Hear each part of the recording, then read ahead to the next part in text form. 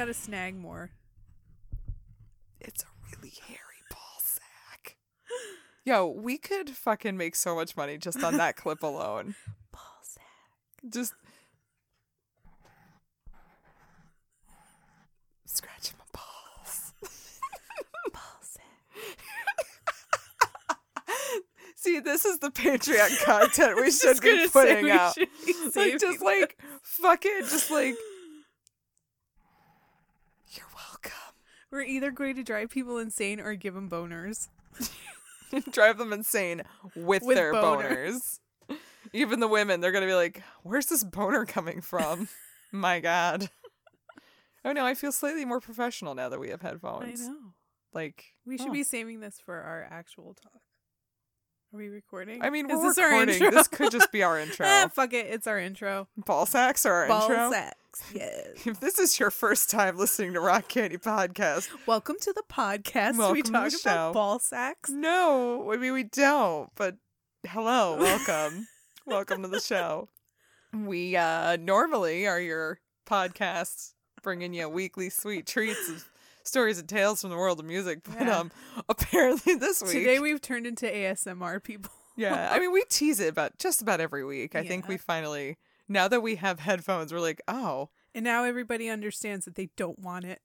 yeah, They just don't want it. they don't. They're like, Because oh, we just scratch the microphone and say, ball sack. That's it. oh my God.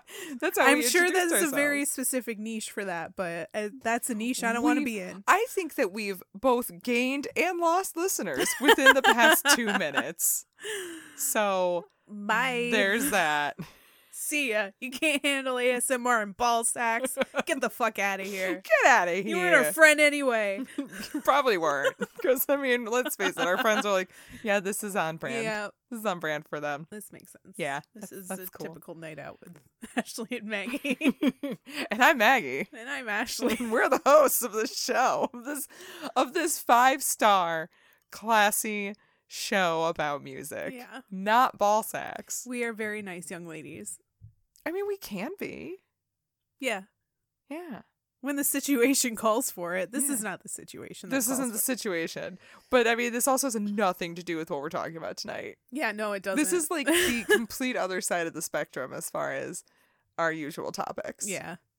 Well, no, tonight's topic anyway. Yes, tonight we're bringing it back. We're bringing it old school. We are kicking off Black History Month with a real banger. Yeah. We are doing an album review, which we have not done one in a while, Yeah, it's been a really long time. to Whitney Houston's sophomore release, Whitney. Whitney. Yes.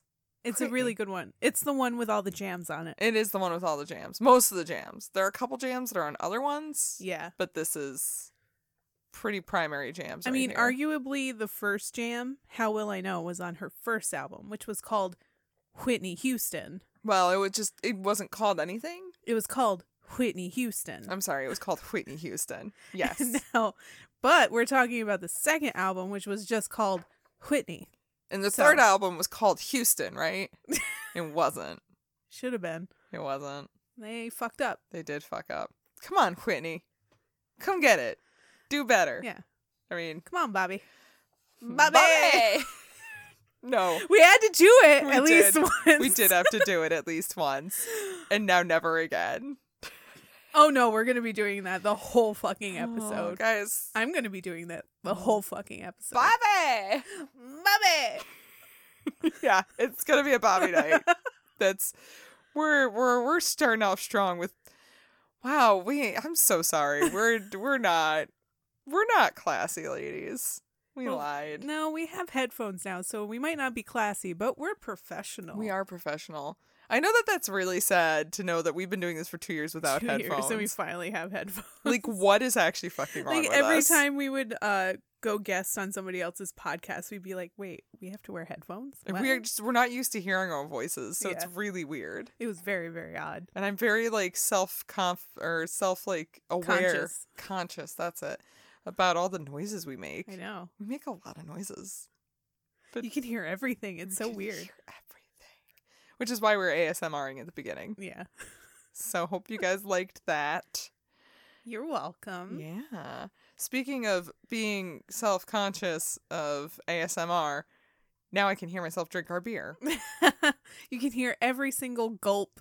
Little lip smack. It's terrible. I know, now I'm like really Every throat clear, every tiny little yeah, like, oh, I just gotta like, clear my mouth out. Nope, oh god, I gotta like get 3 feet away from the mic now. Yep. They can hear everything. Yeah. I'm sorry. This is why it takes me so long to edit. But tonight for our classy night, we're drinking from Grimm Classic Rewind, which is a West Coast India Pale Ale. It's an IPA. It's an IPA. It is the most IPA I've ever had. It's just like, yeah. Yeah, it smells terrible. Tastes okay. Oh, you know what? I didn't even smell it. I mean, it smells like it a smells Christmas like an tree. IPA. Yeah. It smells like straight hops, bro. Stop it. You want to drink like a fucking pine tree? Because I got one in my fucking backyard. Just put it in a blender. Will it blend? Mix it with some yeast. It's great. Fucking beer. Yeah, there you go. We got it. Got that IPA for you. That is how they make IPA. Straight pine cones. Straight pine cones. But it was funny because I had no fucking idea what beer to get for this week. Yeah, she didn't make it easy at all. There's not really anything that I could find with like dance or emotions or love. Yeah. It's, and maybe because it's February and it's in winter and like they're in that weird bridge. It's that weird week right before they start putting out the spring ales. Well, I mean, nobody puts out a Valentine's Day ale. Which is weird. So I imagine there's not a whole lot of beer with the word love in it. So, yeah. Yeah. That makes sense. Well, I mean, but you love beer, so... But also, fucking stop it. Come on, breweries, start catering to our podcast. Yeah, seriously, I really need some more Whitney Houston beers. I'm a little upset there aren't more. But yeah, it's a perfectly adequate beer. Yeah, that's all yours. Yeah, tonight. I know. I'm sorry, I'm not drinking beers tonight. Yeah, well, and I mean, you shouldn't. I shouldn't, because it hurts my tum-tum. It hurts your life. It hurts my You need to tum-tum. stop Makes drinking my life cider beers. horrible. Yeah. It's so good. But, like, wait, is mead being okay to you? Yeah, mead's fine. Because it's not made out of wheat. It's made out of honey. And the one that I got, because I work at a meadery now. She works at a meadery now. The one that I got doesn't have any sugar in it. So that don't hurt my tum-tum either. Oh, my God. It's fantastic. You're bougie Meat's now. great, guys. You should drink it. Especially if you're in New York and you should visit Helderberg You Meatworks. should, because I fucking work there now. You can come visit me. Yeah. Now we're just going to shamelessly plug Helderberg all the time. Yeah, that was the agreement. Yes. You can work for us, but you have to constantly plug us. Yeah. Yeah, I can do that. Yeah. And all of it's fucking delicious. So, Yeah. I'm here for it. Seriously. I will work for mead. And I do. Yeah. And I do now. You do, though. It's great. Look at you. Living your best life.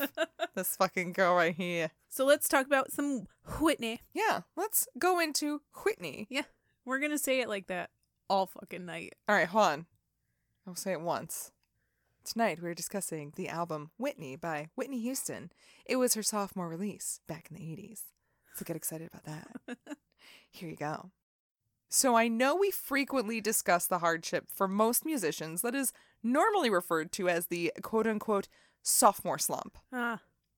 Especially for new artists who hit the ground running, trying to make your next album slap harder or even just as hard as that top-selling debut can be a bit daunting. Good luck. Good fucking luck. Many try and many fail, but sometimes someone is blessed with the talent or the luck or the team to bring it all together and amaze the pants off the world with another best-selling album on attempt number 2. Tell me about it. I'm going to. Okay. And that's where the subject of today's episode comes in. Whitney Houston may unfortunately no longer be with us, but her music is so timeless that it's sometimes hard to realize the truth of that. Ever since day one, she's been keeping us on our toes. I mean, that girl. Hits. Hits for days. Yeah, but also she has one of the most amazing voices that has ever graced our ears. Yeah, we should be lucky that we even had a Whitney Houston. Yeah. In 1985, she released her self-titled debut, and the acclaim was non-stop. It reached number 1 in the Billboard charts, and it spawned 3 number 1 singles, Saving All My Love for You, How Will I Know, and Greatest Love of All. So anticipation for the follow-up was real. How Will I Know is one of my favorite 80s songs ever. Yeah. Also, one of my favorite 80s videos. It is quintessentially 80s and amazingly, I don't know, neon. Yeah, I was going to say, which one was the How Will I Know video? That was the one, I believe she was like walking through this weird kind of fun house with a lot of doors and mirrors. Oh, and she was in like a gray dress, like a real cute gray dress, and had like a bow in her hair. Yes. Yeah. I remember like the colors and her outfit. And a lot of male dancers wearing black and white. Yeah. It was really cute. That sounds lovely. Because sometimes I would confuse that one with So Emotional. But So Emotional, she's wearing the jacket and she's singing at a concert. Yes. So that's where the difference comes in. Now, in the beginning, Whitney had a pretty mature sound. Very adult contemporary with this elegance and romance that seemed beyond her years. Very adult contemporary. Right? And especially considering she was only 21, 22 at the time of this release. But she looks about 35 on the cover of that album. Yeah, and it's so weird, too, because that was just the thing in the 80s. Like, look older than you are. Think about, like, even Madonna. She was, like, early 20s, and she was looking closer to 30. Yeah, she was. And now it's, like, the complete opposite. Now it's, like, the more you can look like a teenager, the better. Yeah. It's so weird. For this album, it's not that she wanted to lose the maturity or the elegance, but it seemed like a smart move to go into the direction where she had a little more fun. She dabbled with this a little on her debut with the single How Will I Know? Mm-hmm. It's really the only pop song that came on that record. Yeah. So she brought in co-writer/producer of that song specifically, Narada Michael Walden, and he came in to produce 7 out of the 11 tracks. Oh. And at the moment of truth, Whitney exceeded the success of her debut album. On June 27th, 1987, it debuted at #1 on the U.S. Billboard chart. Damn. Making her the first female artist to do this. Damn. Mm-hmm. And it stayed at #1 for 11 weeks. So, when you combine that with the 14 weeks that her debut stayed at #1, she created the record for the artist with the most cumulative weeks at #1. Because that's 25 weeks. And I think for those who are counting. And I think the next female to do that was Mariah Carey. I think. I don't think anybody's beaten her yet. No, I think they have, but I think it was Mariah Carey. Probably. Yeah. It was a long ass time after. I honestly tried to find it, and all I could ever find was Whitney Houston, the most number. I'm like, all right. Yeah, I think because it's cumulative, not career length. No, consecutive. Oh. So I think cumulatively she does. I don't know. That's what I read. Okay. Either way, fucking good for you, girl. Either way, she started it. Yeah. I mean, honestly, she started it though. Yeah. Finally, this album contained 4 #1 hits. Add that to the 3 previous from her debut, and that landed her the achievement of 7 consecutive #1 hits, the highest held by any artist, even surpassing the Beatles. Yeah, that's crazy. Yeah, this album was a fucking bop. Yep. People were into it.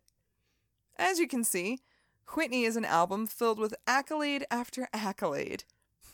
But critics didn't see it that way. What? Critics are so stupid. Oh, get ready. They don't know shit. Get ready to hear so much shade about fucking critics today, guys, because they hated this album. Many claimed the album was, quote, too safe and repressive, and that it was just following a formula. Well, fuck those opinions, because that formula went 9 times platinum, so maybe they don't really know as much as they think they do. They never do. They never do. Guys, that's the secret. Critics don't know anything. It amazes me that critics even have jobs, because I mean, they are always the exact opposite of what audience and the people in general. And at this stage of the game, right? People are just going to listen to what they want to listen to, because now we have Spotify and Pandora and YouTube where people listen to their music. Most people are barely listening to the radio. Right. So, really, critics, I don't know how much power you think you have, because now it's so easy to listen to music. Yeah. I don't really get why music critics exist anymore, because now we can completely follow just your own opinion. And also, what kind of critics do we have right now for music? Rolling Stone? Yeah, an NME. No. Pitchfork? Nah, fuck off. Nah, y'all are cute. Cute, you're but not. Yeah, no, I'm good not listening to you ever. Seriously. However, when Pitchfork does an album, it's for a really good reason. It's a really fucking good album. They're no, granted. We really do like this, and you're good. As you should. It's a Thank really you. good album, but they just don't like anything else. It Yeah. has to be an extremely exceptional album for Pitchfork to actually like it. Pitchfork. Pitchfork. Oh, it's just a pig writing music reviews. Little farmer pig with a pitchfork. Yeah, he's like, I'm gonna rate you my reviews. Oink oink. I like country. Oh, Oh. he likes a little And rock and roll. 3 Little Pigs by Green Jelly. That's about it. Little pig, let me in. Not by the hair of my chinny chin chin. He loves that song. That's his I love favorite. that song. That's a great fucking jam, though.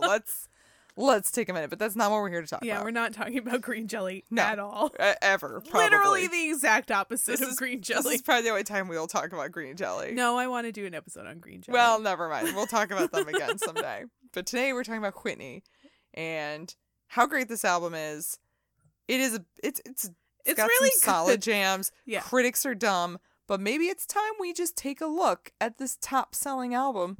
Let the music speak for itself. Yes, let's hear it. So we are going to start off with the first track, which gets the shit started. Oh, Right. Gets every party started. Everything in the world gets started with this song. I want to dance with somebody who loves me. And I wind up feeling down. I need a man who'll take a chance on a love that burns hot enough to last.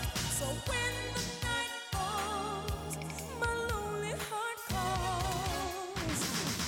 Oh, I wanna dance with somebody. I wanna feel the heat with somebody. Yeah, I wanna dance with somebody. Cool boy. Did we start on a high note? Yeah. Yeah. This album comes in saying, I ain't fucking around. Probably the most upbeat song to ever exist. This song is still a jam, and I dare you to listen to it and not end up dancing around just a little bit. Yeah, I'm kind of sad you stopped it because I wanted to listen to the whole thing. Oh, well, sorry. Fine. It's fine. I guess I'll stay. I It's mean, fine. we can just listen to it again later. Fine. We have things to do. As previously mentioned, Whitney brought back Naranda Michael Walden to help with some of these tracks, and this was one of them. But Warden was not the only one brought back to make a little magic a second time. Mm-hmm. The other co-writers of How Will I Know are George Merrill and Shannon Rubicam, who you may know as the pop duo Boy Meets Girl. I don't know who that is. You know the song, Waiting for a Star to Fall. Oh, God. In my arms, baby, yeah. Waiting for a star. I fucking love that song. Well, that's Boy Meets Girl. I forgot about that. That fucking lady from Lost Boys is in the fucking video. Oh. Yeah. Yeah, I don't know that. Well, Boy Meets Girl comes back, and they were tasked to come up with another hot number one for Whitney's sophomore release. She just should have covered Waiting for a Star to Fall. Funny story, I'll get to that. Oh. Initially, they presented the label Artiza? Arista? Why can I never say it? Arista. Arista Records. Oh my god, thank you. Arista Records. Artisanal? Artisanal. Is it I think artisanal it's records, but it's artisanal record. artisanal. It's Arista Records. Yeah. Right, so initially they came in to Arista and they presented them with the song Waiting for a Star to Fall. Waiting for a star to fall. And they said, nah, we're not waiting for that. They passed on it saying it just didn't seem suitable for Whitney. So the duo put their heads together to come up with the best jam for her. Okay. Wow. 2 big jams. Two big jams. 2 big jams. So many jams. Technically 3, because also How Will I Know? When they came up with the concept of I want to dance with somebody, they said they pictured the diva as someone who was single, wishing to go out and find their special someone. When they wrote Somebody Who Loves Me, they didn't mean just for one night stand. They meant for the dance of life. Well, you're not going to find that in a club. I don't know, maybe. Weirder Who do things, Who right? do you think Whitney is? I don't know, it was the 80s. Things were different. Yeah. She was young. There's and- I probably don't know. more roofies. Oh, yeah, you're probably right. Definitely more cocaine. It's way more coke. So much more coke. You couldn't leave the bar unless you did a No. line. No, I would say there is far more irresponsible coke, which technically all coke is irresponsible, but way too much coke. Too much cocaine. Yeah. While everyone else was in love with it, Walden wasn't sold. He was afraid it sounded too much like a country ballad. He spent a lot of time trying to cultivate it to sound like a proper pop song. But he should have just had more faith in Whitney, because once he brought it to her, she knocked it out of the park first time. Well, yeah. Because it's Whitney. It's Whitney. Who do you think you're working with, asshole? Right?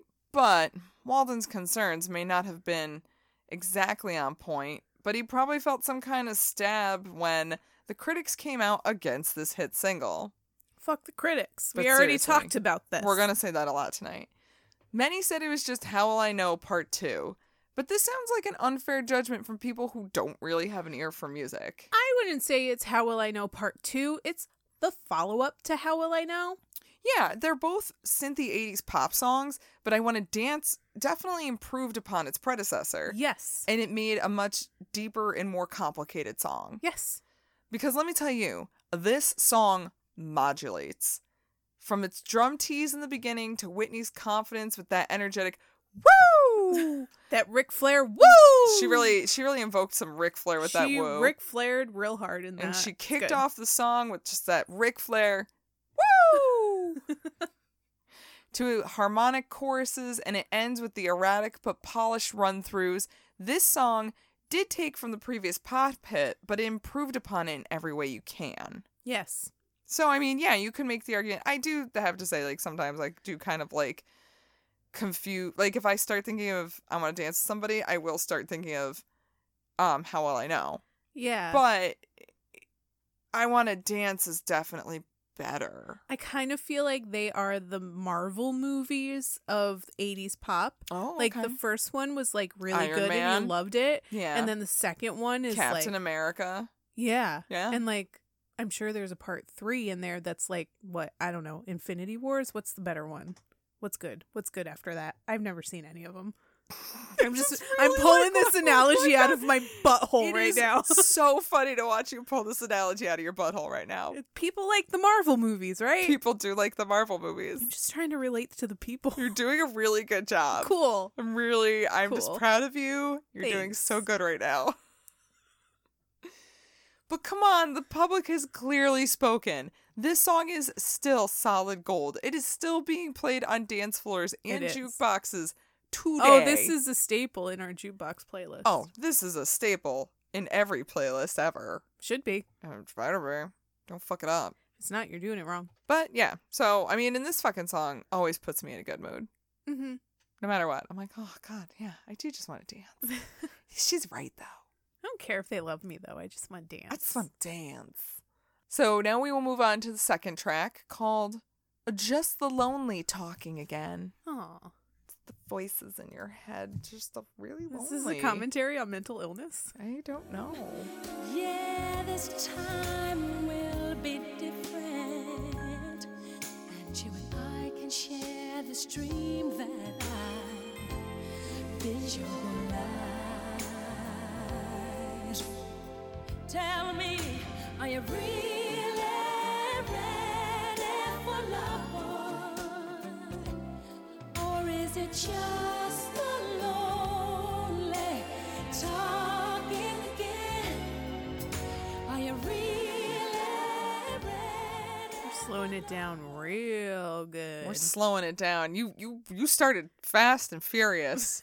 Get ready to slow it down. And then they pump those brakes. Oh my god, they pump the brakes in a way that you have to like grab your passenger and be like, "Oh, I'm so sorry." You have to get that oh shit handle, like your Yeah. grandmother's putting her arm in front of you, Yep. like you're gonna fly through the windshield. Yeah, even though you have a seatbelt on Yeah, and like a airbag. my grandmother did that a lot. Oh. Well, there's not too much going on here. It's just a smooth, slow jam. Questioning her man. Is he really ready to love her? Or is he just feeling the sting of a cold, lonely night? It's like now that they've met on the dance floor, like not just for a night, but for Yeah. like a long time. They've now had like a couple months of dates. Yeah, and he's been a little wishy-washy about a it. little wibble wobbly, a They little wishy washy. haven't made anything official yet, so he's kind of like getting a little distant. She's like, yo, but what's up, boy? But then he comes in, he's like, yeah, let's have a good night together. And it's like, are you ready for love, or do you just want to fuck me? This is a story. There is a story to this You song. don't know, but this is a concept album. Oh my God. Did we just turn this into a concept album? I think we did. All right. I guess we can try We to can make roll this with it. happen. We're rolling with it. See how far we can take this. All right. This song was written by Sam Dees, and it was actually originally recorded in 1983 by the R&B group The Manhattans. Sam Dees. Sam D's nuts. Oh my God. I don't know why that popped into my head as soon as you said it. Well, hey. Thanks for listening, everybody. It was nice We made a knowing D's you. nuts joke, and that means we have to end the show. I don't know if you guys know the unofficial rule of Rock Candy. If once a D's nuts joke gets made, that's it. That's it. That's it. Over. Oh my God. It's been a nice 2 years. But we're done. We made a D's nuts joke finally. Yes, it was originally recorded by a group called the Manhattans. It kind of sounds pretty much the same. Oh, it's a cover. It is a cover. Oh, okay. Yes. The one thing I will throw out there about this song, besides the concept album and D's Nuts, is that it actually has a pretty solid, sexy sax solo in it. Ooh. So you know me, I'm a sucker for them solid, sexy Oh, yeah. sax solos. Solid sexy sax. I mean, So dope. the alliteration alone, I'm here for it. It's a lot. Yeah, it is. It is a lot. But it's a nice. I don't know. I feel like it's that like quintessential '80s smooth jam. This is what you put on when you invite somebody over for dinner and you're like pouring the wine and mood lighting and, all the things that I would never do because I'm not that classy. Right? Yeah. Oh, I should try to have a date like that someday. So awkward. Right? Like, I'm playing Whitney Just Houston. this song on repeat. Oh my God, yes. Pouring wine out of a Boda box. Yes. Oh my God. I want to do this now. Yep. Valentine's Day, get ready. And it's not steak. It's steakums. Oh, Steakums and pizza rolls. no, it's steak-filled Hot Pockets. Yes. Oh my God. Quote unquote steak. Yeah. Filled Yeah, hot steak. Let's be honest. And then you can say something real sexy like, now I fed you Hot Pockets. Do you want to feed on my Hot Pocket? Oh my God. Be real gross about it. Be great. Oh my God. I hope this gives you guys really good ideas for Valentine's Day next week. Ball sacks. Ball sacks and Hot Pockets. Oh my God. Fuck. I'm so sorry, Whitney Houston. We are really not doing this album any favors. Let's move on to the next track Okay. called Love Will Save the Day. Indeed it will. I hope. Not this podcast, though.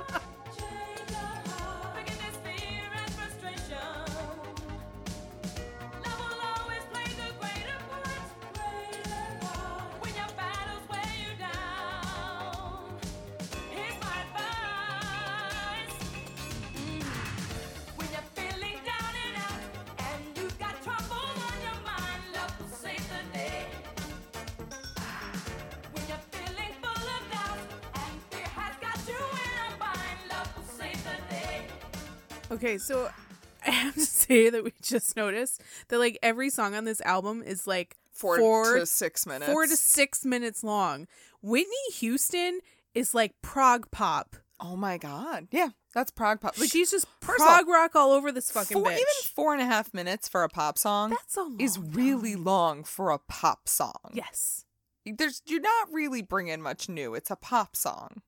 She did it though. She did do it. She did, however, do it. And I mean, like, honestly, I'm happy to welcome back the Groove and Pop Jam here. Yeah. It's a smooth, cool, fun jam. Yes. Yes. Yep. Yep. It is, though. And I really appreciate, I feel like it has some real Michael Jackson vibes to it. It does. Yes. Like, kind of some of the 80s. But Ooh. like that makes sense because Jermaine Jackson worked on her previous album. Yes, he worked with her on her debut, and I don't know how true it is, but I heard they might have had a little love affair that Michael was none too pleased with. Oh, love will save the day. Oh, love saved. I don't know if it saved shit, actually. Love have didn't actually- do anything today. It might have just made things worse, actually. Love fucked everything up today. That actually sounds a lot more accurate. Yeah. This song was the 5th and final single to be released off the album. It was written by Tony C., who I can't really find anything on. It's a mystery. She's a mystery person. She seems to have worked on a lot of dance compilations. Okay. So that's cool. I mean, it checks. And it was produced by John Jellybean Benitez. Oh, I know who he is. Because he worked extensively with Madonna in the 80s. He like remixed all of her first hits and actually made them hits. Yeah, and Road Holiday, I believe. Yes. Yeah. So he's, you know what, honestly, nice pedigree on this. He basically was very integral in launching Madonna's career. Oh, yeah, 100%. Yeah. I mean, she probably never acknowledged it after she Yeah. got big. I mean, but I yeah. don't think I like really drove that home when we covered Madonna, but like, yeah. Yeah. He was instrumental in a lot of her first hits. Right. And I don't know. I'm kind of like, Whitney, you should have worked with him more because this is a solid jam. Yeah. This song has some pretty obvious Latin flavor to it, but it isn't just some hollow dance song. It addresses the problem of a divided world, so as the title says, we can only look to love to fix these issues. And she can only look to love to fix her man issues that she's still having. Oh, yes. Because this is a concept album. This is a concept album, yes. So now she's like really confused because this guy, she's not sure if he's into her or if he's just like boning her because he's cold and lonely. Right. But she's like, but if he loves me, love's gonna save the day. It's going to save our relationship. And he'll save and the everything. day. So, yup. Storyline still works. Storyline still works. While this song did reach a spot in the top 10 charts, it never managed to sneak itself to number 1, which is why Whitney didn't have 8 consecutive number 1s. Okay. But it's still impressive, and it charted high as it did, considering she never made a music video to even accompany it. Really? Yeah, so, I mean... And the this fact is that like music video fucking heyday. Right? And, like, this would be a great video for a music Yeah. video. Great song for Great a music video for music. Great music for a video. And I'm going to throw it out there that this song has a pretty solid xylophone solo in it. Ooh. Yeah. You don't hear that a whole lot. You really don't. Especially nowadays. Somebody needs to bring back the xylophone. Guys, bring back the xylophone. Hashtag Bring back the xylophone. Xylophone Nation. Let's all just carry them around. And be like a real awesome version of Blue Man Group, but just xylophones. Just xylophones. Oh my god, it'd be better. Yeah. All right. Let's do it. And we should be master xylophone players. Yeah. We can look that up while we listen to the next song. The next big song that y'all probably remember. Mm-hmm. Didn't we almost have it all? Didn't we? I thought we did. Maybe not.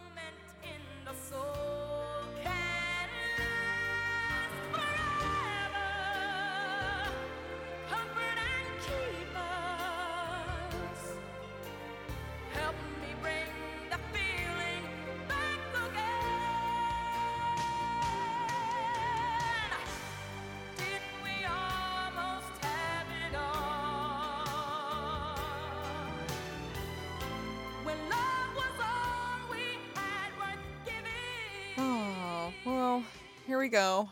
Back to the smoother jam. But this makes sense because, like, the Now- man made his decision. Yeah. And his decision was not good. And you know what? Didn't we almost have it all? Didn't they almost have it all? They though? almost had it all. They were that close to having it all. They were. He fucked up. Oh, he done fucked up. He done fucked up. This is the second single off the album, and it received a Grammy nomination for Song of the Year.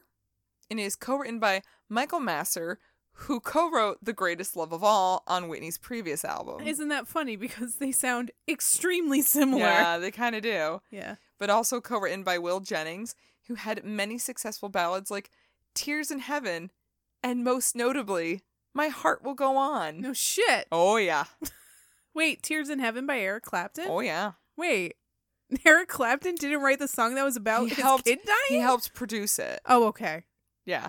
All right. Will Jennings That produced it. Like, probably helped with some of, like, the music arrangement. Yeah. But yeah. No, I mean, like, Eric Clapton did write like, the song about his Wait kid a dying. second. No, he did. But Okay. yeah, he helped with the arrangement. He had some help. He had a little hand. I mean, tough song to write, man. I'll give it to really him. is. It's not easy. Didn't We Almost Have It All is another big production ballad for Whitney to show off her powerful vocals. A nostalgic tune recalling the good times she had with a former lover, like the guy who just broke up with Like her. the guy that she met at the dance club that really couldn't commit. Yeah. And she was just wishing it had worked out and wondering if somehow maybe it still could. Oh. Mm. Oh. Le twist. What a twist. The song itself took Master and Jennings about 2 years to complete, as they would both... Really? Because you just wrote it last album. Look, it took up some time. They would start to work on it, and then one would go off to work on a project, then they'd come back to work on it, and somebody else would go off to work on another project. It was a lot of back and forth. So it just took them a while to just get it done. Sure. Even though, yeah, they kind of already wrote it. At the end, they were just like, fuck it, let's just recycle the one we just fucking wrote. Honestly. And yet again, critics were pretty mixed on this tune. Some found it to be a highlight of the album, while many others said it was schmaltzy and overblown. Some criticized and even bashed Whitney's singing, saying that she lost all subtlety and her wall-to-wall belting was over the top. Fuck you. Yeah, I mean, just if fuck she you. can wall-to-wall belt, then wall-to-wall belt anytime you fucking can. Here for it. Didn't stop it from becoming yet another number one single for her. Mm-hmm. But most notably, I'd like to let you know that the music video for this song is just live footage of her performing the song in Saratoga Springs, New York. What? Really? Yeah. Where? Like, live where? I don't know the name of the place, but I looked up the video and it just says Saratoga Springs, New York. I thought that the video was just her, like, singing in black and white. Yeah, but it's live footage. Oh. Yeah. Oh. Maybe I'm thinking of a different video. There were a couple ballads off this, and there's another very famous one we'll get to, and that is all in black and white. Maybe that's what And I'm I thinking think that of. might be the one you're thinking of. Yes. Okay. Yeah. Yep. It's all part of the journey. Saratoga. Saratoga. Yeah. It's a New York it's thing, post guys. time and party time. Speaking of party time, let's take a hot commercial break. Ooh. Get some beers. Mm-hmm. Get some mead. Yep. Cool off a little bit from the dancing. And we'll be right back. Cool.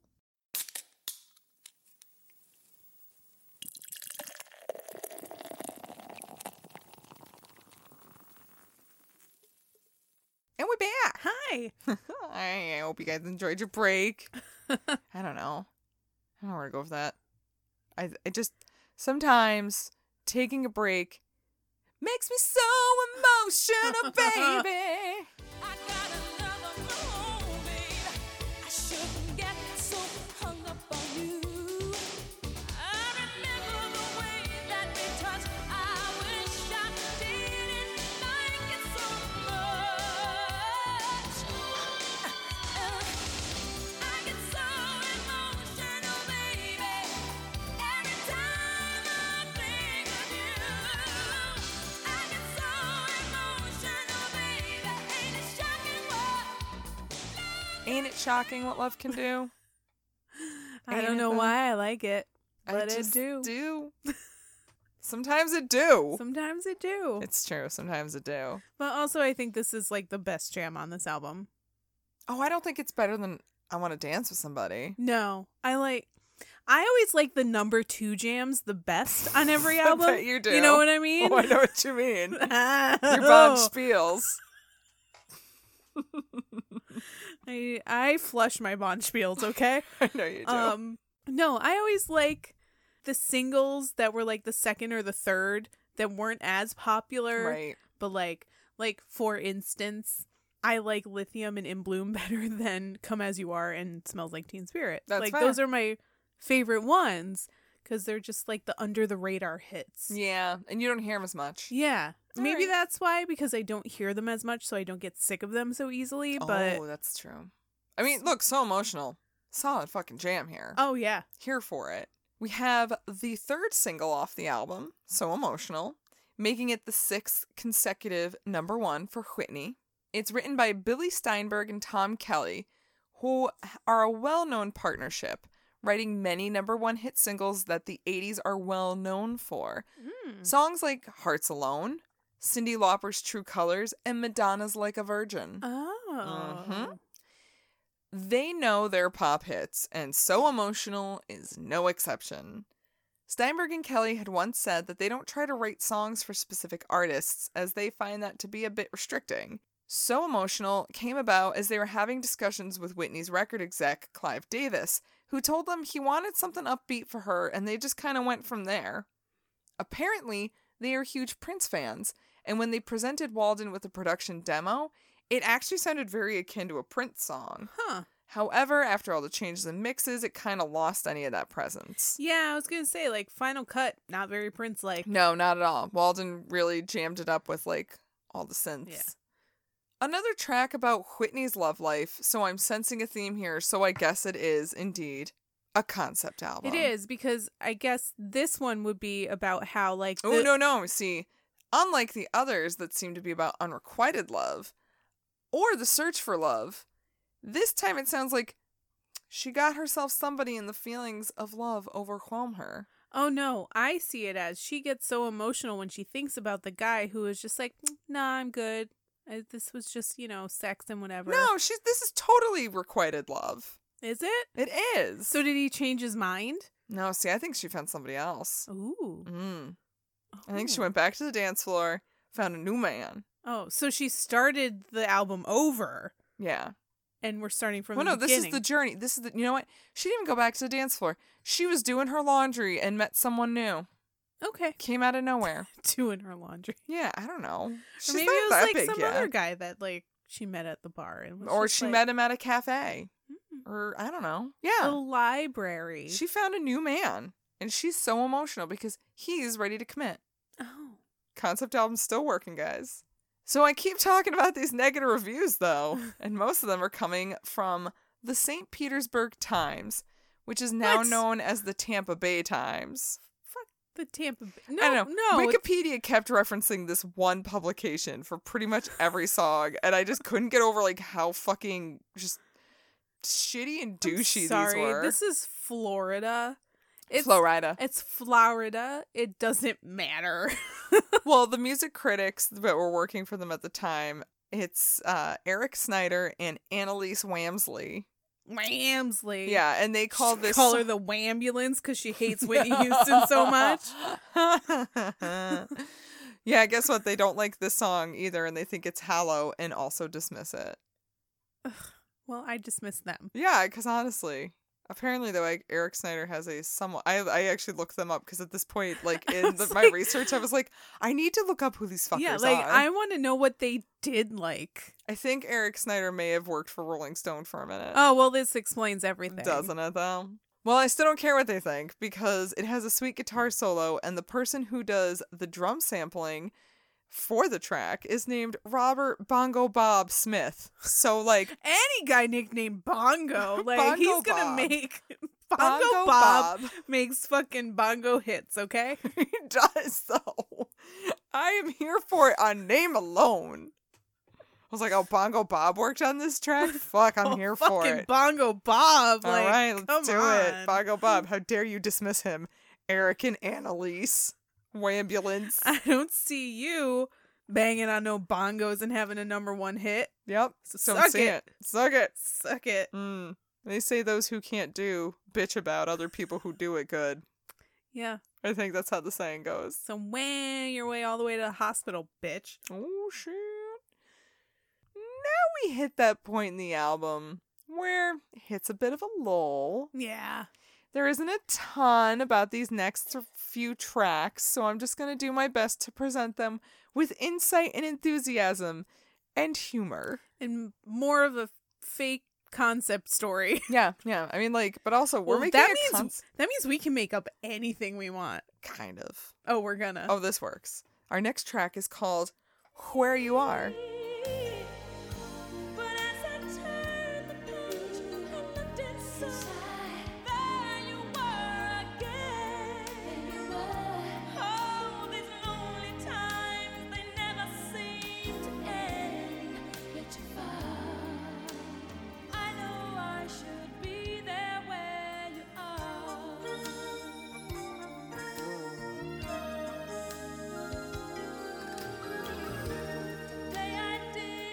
Yo, did someone call for a song to accompany a Don Bluth film? It just has like that whimsical 80s kid movie feel, doesn't it? Yeah. Like Yeah, at it first does. when it opens up, I'm like, is this somewhere out there? Where's Peebo Bryson? Bison? Bryson. I don't remember his name. Peebo Bryce? I don't know who that is. He sang Somewhere Out There with Linda Ronstadt. Oh, okay. Yeah. But it so reminds me of like a Fievel movie.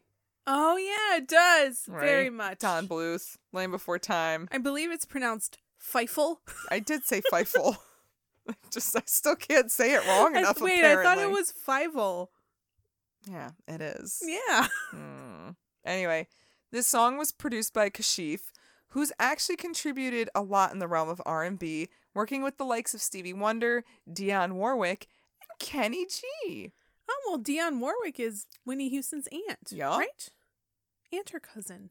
Cousin, because I believe she is the niece of Cousin, Sissy yes. Houston.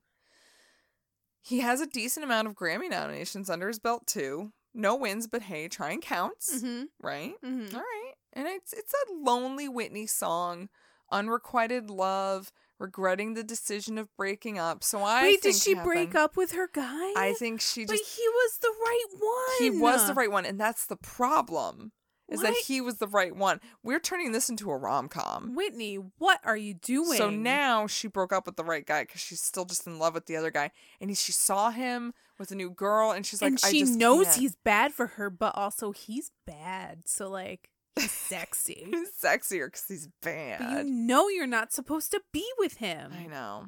And you're just, this is the part of the movie you're like, Whitney, what are you doing? But also, who should I be rooting for? I don't know. I like them both. I know. They both have their strong points, don't they? God And damn one it. just wants to love Whitney and take care of her, but the other one, god damn, have you seen him without a shirt on? Mm-hmm. That dad bod. Yeah. Yeah. I'm turning this into a movie Dad for me. bod. I love that it's a dad bod. I don't like a man That with too wasn't many even muscles. a thing. I like a man with a dad bod. You know this. I want him to have like a nice kempt beard and a dad bod. Really muscly arms and a little tummy. Oh, yeah. Yeah, tell me that's not turning you on right now, though. God damn it. Yeah, that's right. Well, don't fear, because you know what? In the next track, we're going to learn about the contact sport that is love. In the track, I love the name of this song. love is a contact sport.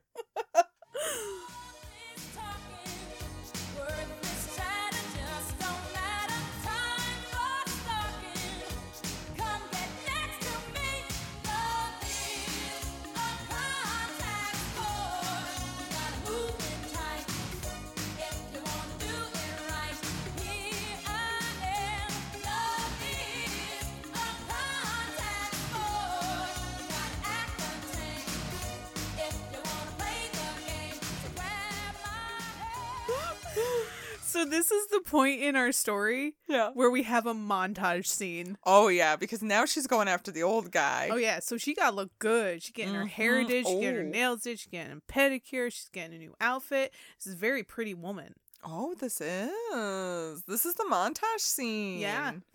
Ooh. And she's like, because what the read I kind of got from the song is I can't tell if this guy is either really bad at reading how much Whitney wants him or is totally disinterested in what she's offering. So this is perfect because now Yeah. she's trying to be like, She's trying real hard to like get him. notice me, senpai. I mean, she does kind of mention stalking him.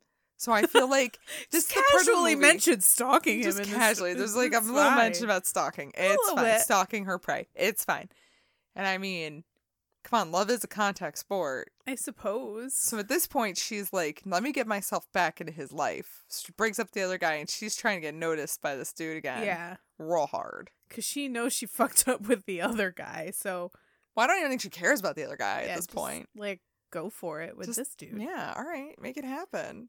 Literally bump right into him. Yeah, because it's a contact sport. Indeed. Love is a contact sport. It's dangerous. Don't Football get- analogies. Yeah. She's the quarterback. John Madden. I don't know. She's the one that's behind the other guy, like, with Isn't her that- hands between his legs. Isn't that the quarterback? I don't know. Super Bowl. Pigskin. Fredward currency. Oh, I miss Fredward. I do too. Come back, Fred. We're sorry. Wait, Also- what did we do wrong? We didn't do anything wrong. Also, I have questions about what she's insinuating here. Yeah. What Lyrics- is she insinuating? Right? Because, like, lyrics are like, if you want to play the game, so grab my hand, slam. Slam. Like, where are we going with this? Do you know how sex works? You just slam into each other a bunch, right? Just slam your hand to his dick. That's sex. That's how sex works. I'm just picturing her just slamming some guy's dick just over and over again, going slam. Every Slam! man Slam! listening right now is just like, no. No, that's That's not a not how hand that job. works. That is not a hand Is that job. not a hand job? Huh. Weird. Didn't know that. Oh God. You know, I will say this. The horn section, pretty banging. The porn section does slap.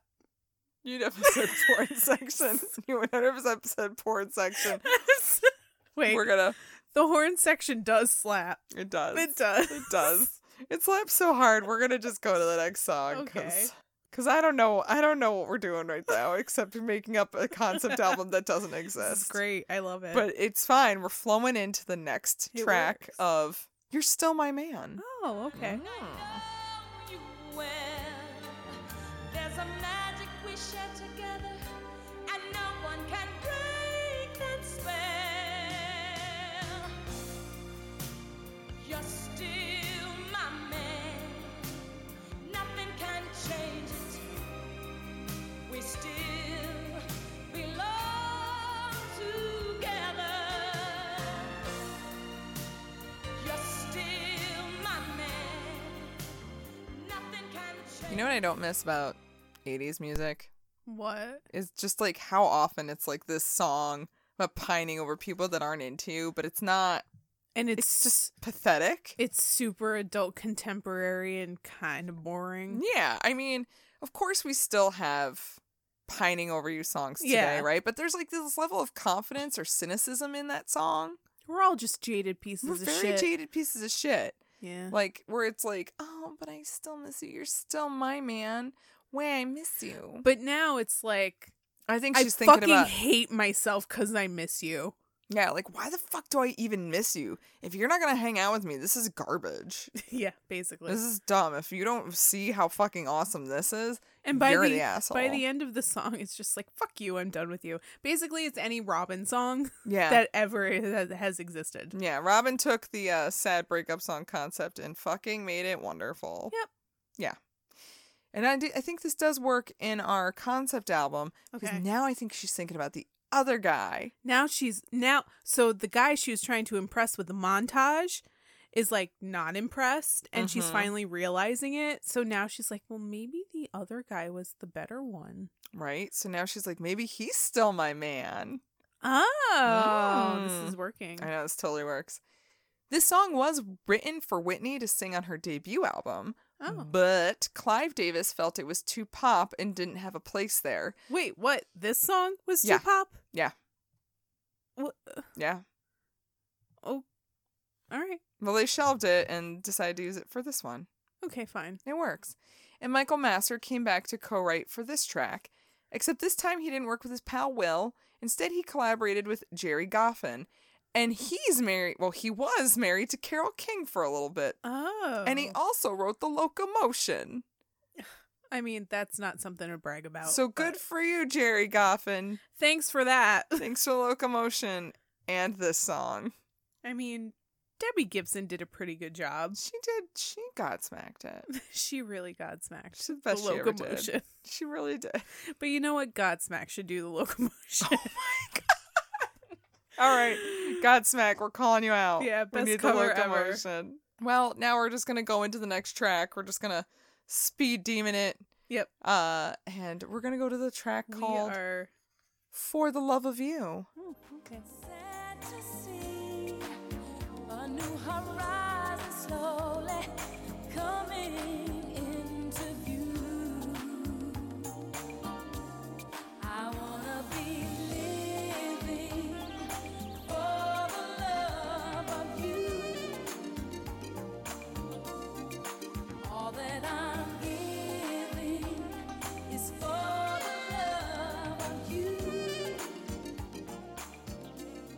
Welcome back, Sexy Sax. Sexy sax. Sexy Sax came back.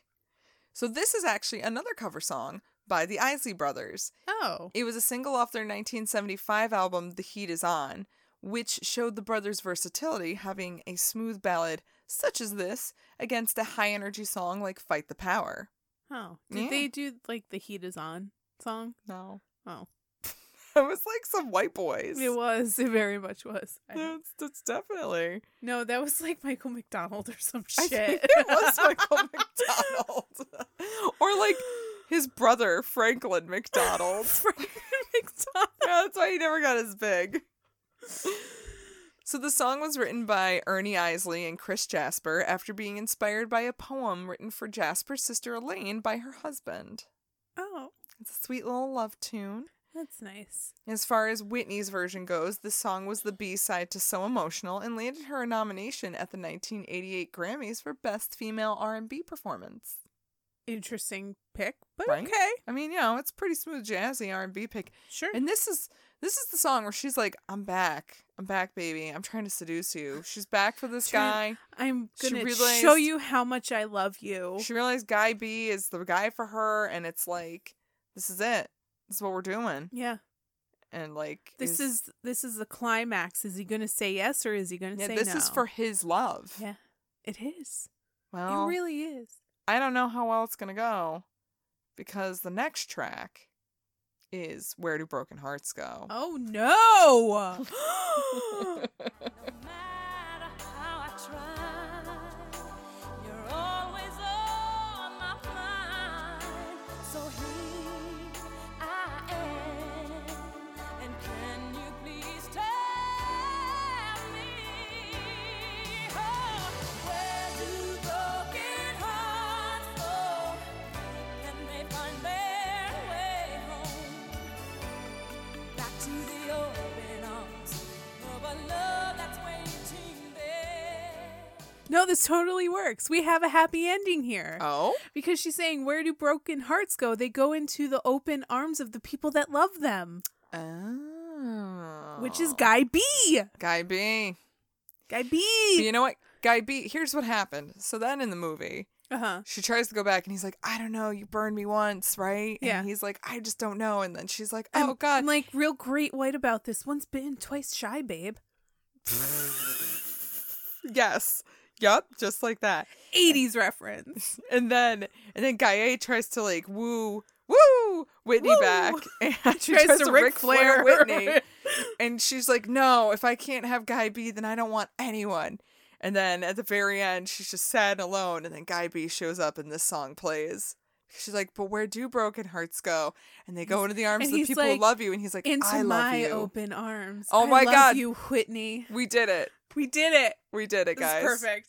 Oh my God. This is a great rom-com. We just wrote a rom-com. Honestly, we did though. It's a real good rom-com, though. It's a real basic by the book formula IPA rom-com. But there's like a little twist at the end because you thought that like she was just gonna sit in a corner and cry and not have anybody, but then you know her broken heart got swept up by his See, because loving now the arms. twist is always like, I don't need any man. So now we need to retwist it back into like, but she's gonna end up with a man. retwist it to no, I'm totally codependent and I need somebody to feel validated about Look, my life. This is an 80s movie. This is an 80s This is an movie. 80s This movie. is not a modern It's movie not a at modern all. movie. No. Well, here we have the 7th consecutive #1 from Whitney Houston. Record exec Clive Davis approached longtime friend Frank Wildhorn, known for writing the hit musical Jekyll and Hyde. Oh, whoa. No, Okay. I know you don't care, but it's a really good musical. And he had him write something for this diva. Okay. So Frank contacted musician Chuck Jackson, a moderately successful R&B artist. Moderately successful. I mean, he seemed moderately to me. Okay, Whitney, we're gonna get the best moderately successful R&B people. artist who had to start in the 60s. Sorry. Okay, All continue. right, thank you. Chuck came up with the name Where Do Lonely Hearts Go, and Frank came up with the music and lyrics in about 40 minutes. Shows it. Once he had a majority of it complete, he and Chuck got together and they fleshed out the rest. Years down the road, Whitney would admit to hating the song and not wanting to do it. I don't blame her. This is not my favorite. No, it's not. But it's one you all know. And it's integral to our concept It is really story. integral to our concept story here. She didn't feel any connection and didn't really think it had anything to say. But Clive told her it was sure to be a hit, so she recorded it anyway.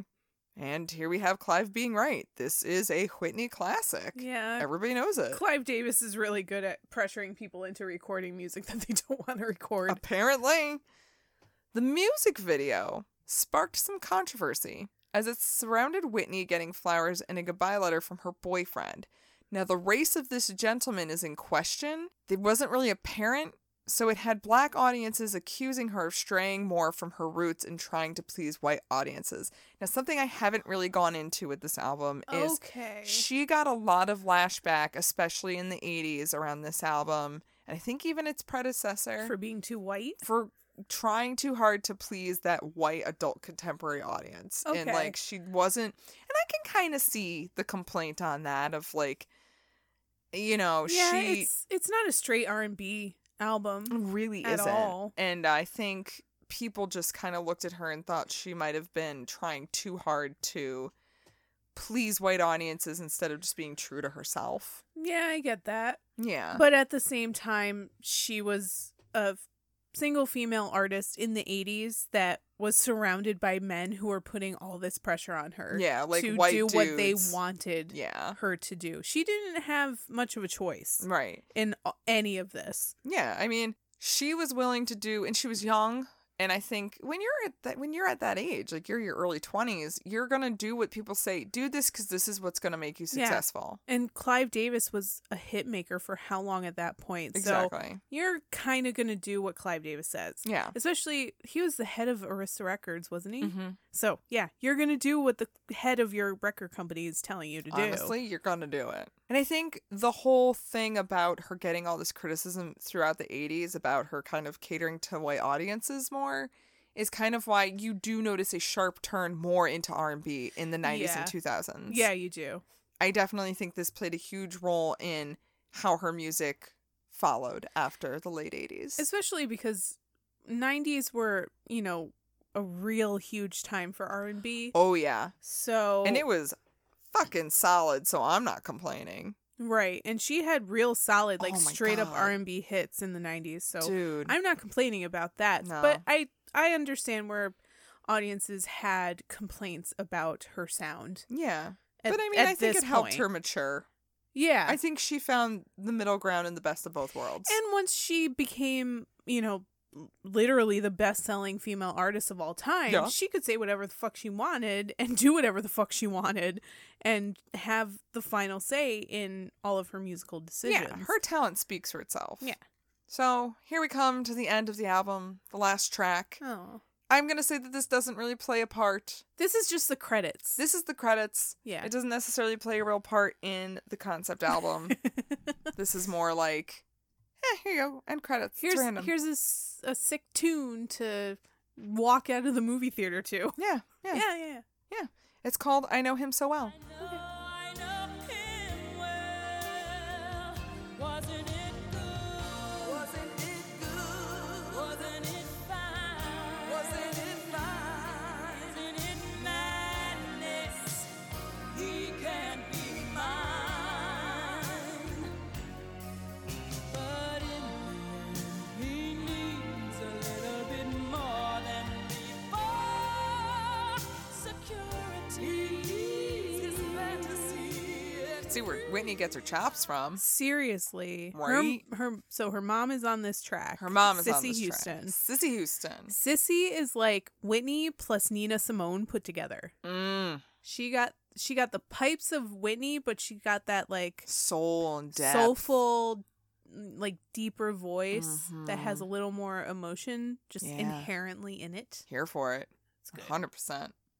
Well, like you heard, Whitney's mother, Sissy, guests on this track. That's like sucking up all of the talent from everybody else. That's not fair that the two of you are in the same family and you got all that talent. Yeah. You're not leaving it for the rest of us here, especially me, like people that need it. Yeah, right? What are we doing? What are we supposed to do now? Well, Sissy has her own accolades as a gospel singer, She clearly has a strong influence on her daughter's career, and both having these strong, soulful voices that sound flawless anyway, but you put them together and butter. So you can do things like, Bobby! Bobby! We haven't done that like the whole episode. Yeah, we said we were going to do it, and we haven't done it once. I think we got really caught up on, We on did. the concept We did. album. Sissy not only had a successful career in gospel, but was also a backup singer for the likes of Dionne Warwick, her niece, Elvis Presley, and Aretha Franklin, Wow. who, you may or may not know, Whitney's godmother. Yes, that is right. Yeah. So yeah, having her on this track is a smart move for Whitney. Yeah, might be. But this is a cover song, actually.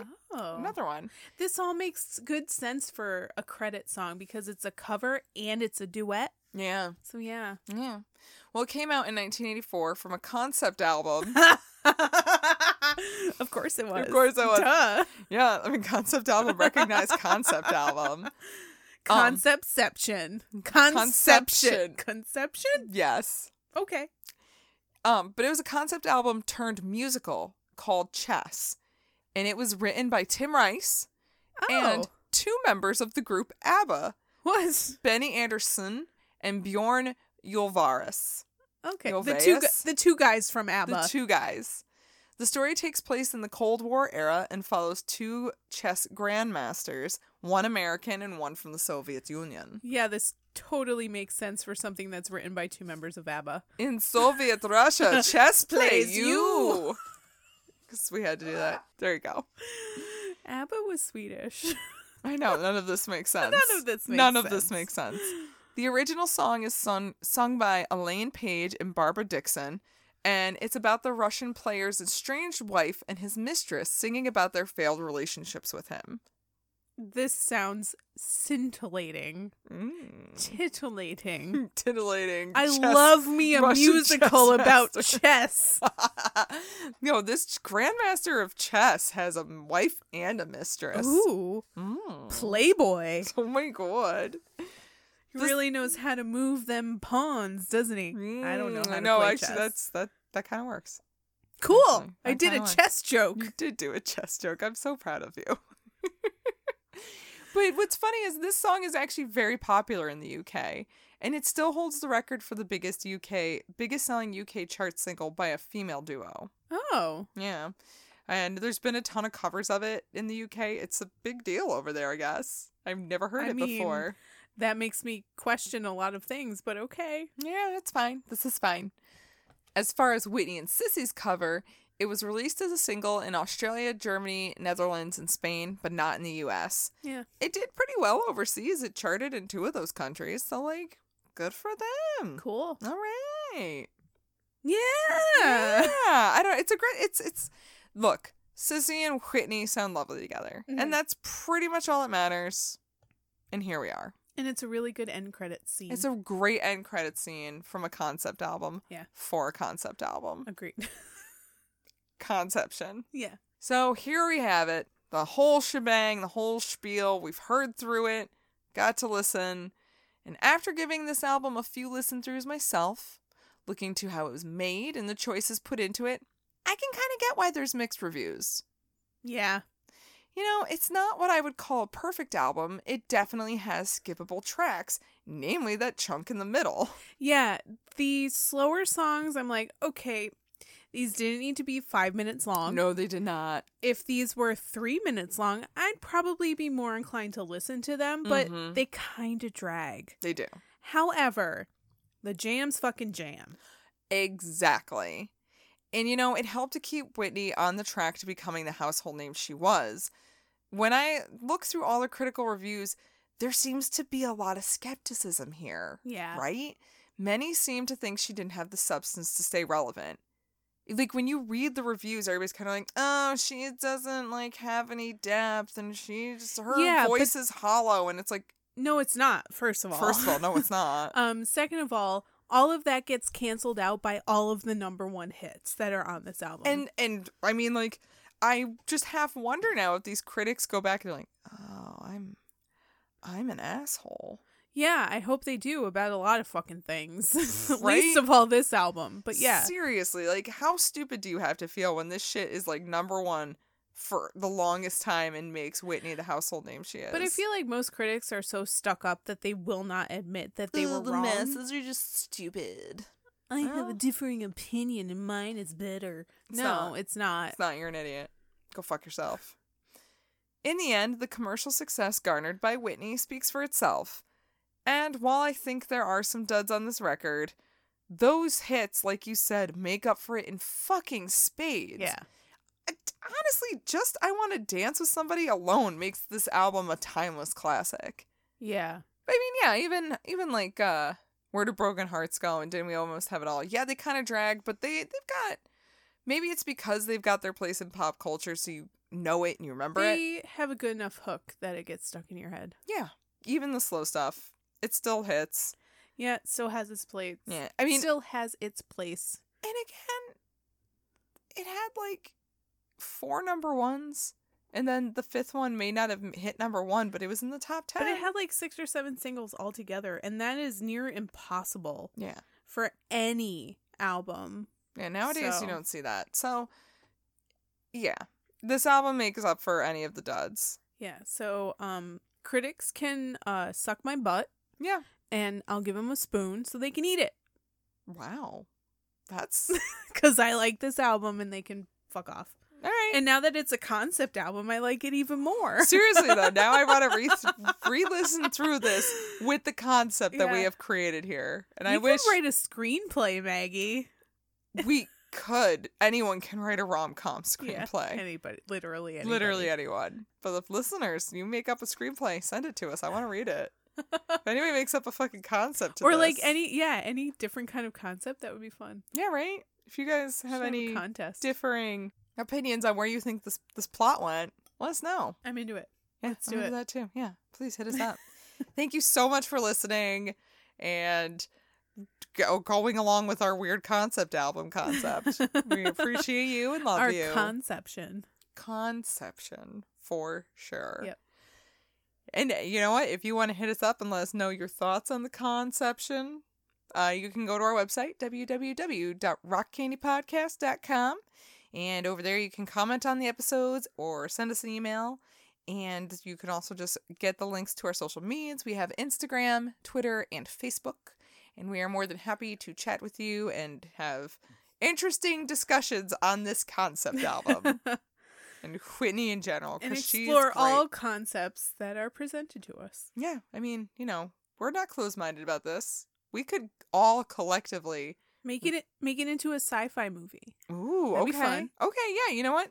Add the real twist. Add the sci-fi. Yeah. Here for that. Medieval fantasy. We could do that too. Ooh, I That'd like be that. super good for medieval fantasy. All right. Holy shit. Somebody do that. All right, here we go. We got it. But if sci-fi and medieval fantasy aren't your bag, and we might have turned you off a bit with our crudeness and our ball scratching at the beginning, you can go to our network, Pantheon Podcasts. They are wonderful and not as crude as we are. Decidedly talk less about ball sacks. Yeah. They'll hit you up with more songs and Frankly, more we drag stories. them down a little bit. Yeah, probably. But they'll give you more stories about musicians and songs and albums and anything you could be looking for. Actually, if you like listening to podcasts about albums, you should listen to Make It Stop. They're a fantastic podcast, good friends of ours, and they love to critique usually panned albums, and they're fucking hilarious. Yes. So give them a listen if you were digging the album concept for sure. Yeah. And also, if you want to give us your hard-earned dollar bills, Dollar bills. you can head on over to our Patreon at patreon.com/rockcandypodcast and throw us a few bones, and we'll give you stuff. Yeah, you get some swag and you get a bonus episode every Yeah. month. And because of you guys, we're professionals now, and we have headphones And books. and books. And can pay for the songs that we play. Holy It's shit. really weird. We're real now, guys. We're not pirates anymore. Yar. No longer do we live the pirate life. Thank God, because I definitely got scurvy. Oh, yeah. We ran out of orange juice. It was now we can afford orange juice. It was a Thank bad you. time, we don't have guys. scurvy. We don't have scurvy anymore. And those citrusy IPAs, those also cover my scurvy. Yeah, them Citra Dippas. Yeah. It's only Citra Dippa, though. Only DJ Citra Dippa. We always dippa them citras. Oh, yeah. So come on back next week. We are going to continue to celebrate Black History Month with another absolutely fantastic artist that you must hear about. Oh, next week's going to be real good. Yeah, next week's going to be real good. Completely out of left field. And, But I'm really excited. but it's also somebody you fucking need to know about. Yes, I think for the next couple weeks we're going to hit it a little bit more obscure, but these Yeah. are like people that, why don't you talk about this more? Yeah, and very important Yes. to rock music in general. Yes, I'm so excited. I cannot wait. I'm very excited because they're extremely awesome people and I want to talk about them. Yes, excellent. So come on in next week for that good fun times, but until then, party on, Ashley. Party on, Maggie. And party on, you crazy kids out there. Bye. Goodbye, lonely hearts. Where do they go?